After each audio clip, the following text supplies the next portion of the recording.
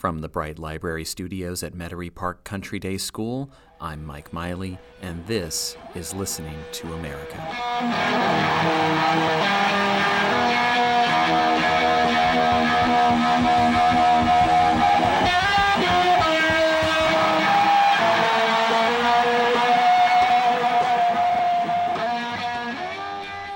Welcome back to this all-new season of Listening to America.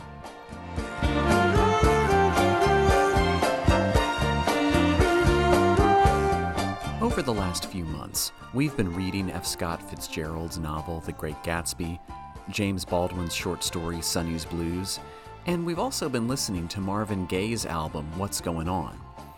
Now, it may not seem like it, but these works have a lot more in common than you'd think. For starters, each one features someone trying to tell us someone else's story. Nick Carraway tells us about Jay Gatsby. In Sonny's Blues, the narrator is telling us about his brother Sonny. And What's Going On has Gaye singing about his brother, drug addicts, people struggling to make ends meet, and in Mercy, Mercy Me, he may even sing for the planet itself.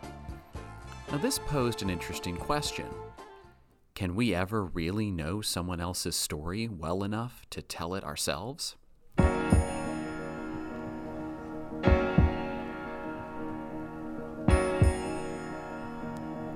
There's another thing these works have in common. All the main characters are war veterans. Nick Carraway and Jay Gatsby are veterans of World War I. The narrator and his brother in Sonny's Blues both served in the military. And Marvin Gaye's brother Frankie's experience in Vietnam is one of the things that prompted Gaye to write What's Going On. Now this got us at the Bright Library HQ thinking. What if we asked students to try and tell someone else's story? What if they interviewed a military veteran and put that interview in dialogue with Fitzgerald, Baldwin, and Gaye?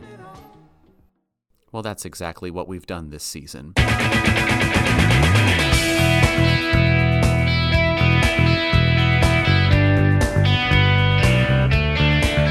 These American literature students interview veterans of World War II, Vietnam, Desert Storm, and the wars in Iraq and Afghanistan.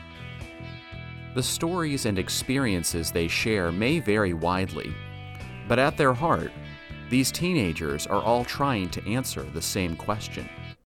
Can we ever really know what it's like to be someone else?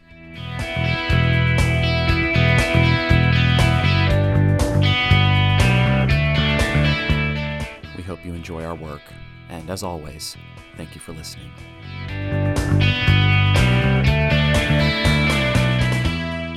Listening to America is produced with equipment provided through the generous support of the Metairie Park Country Day School Parents Association.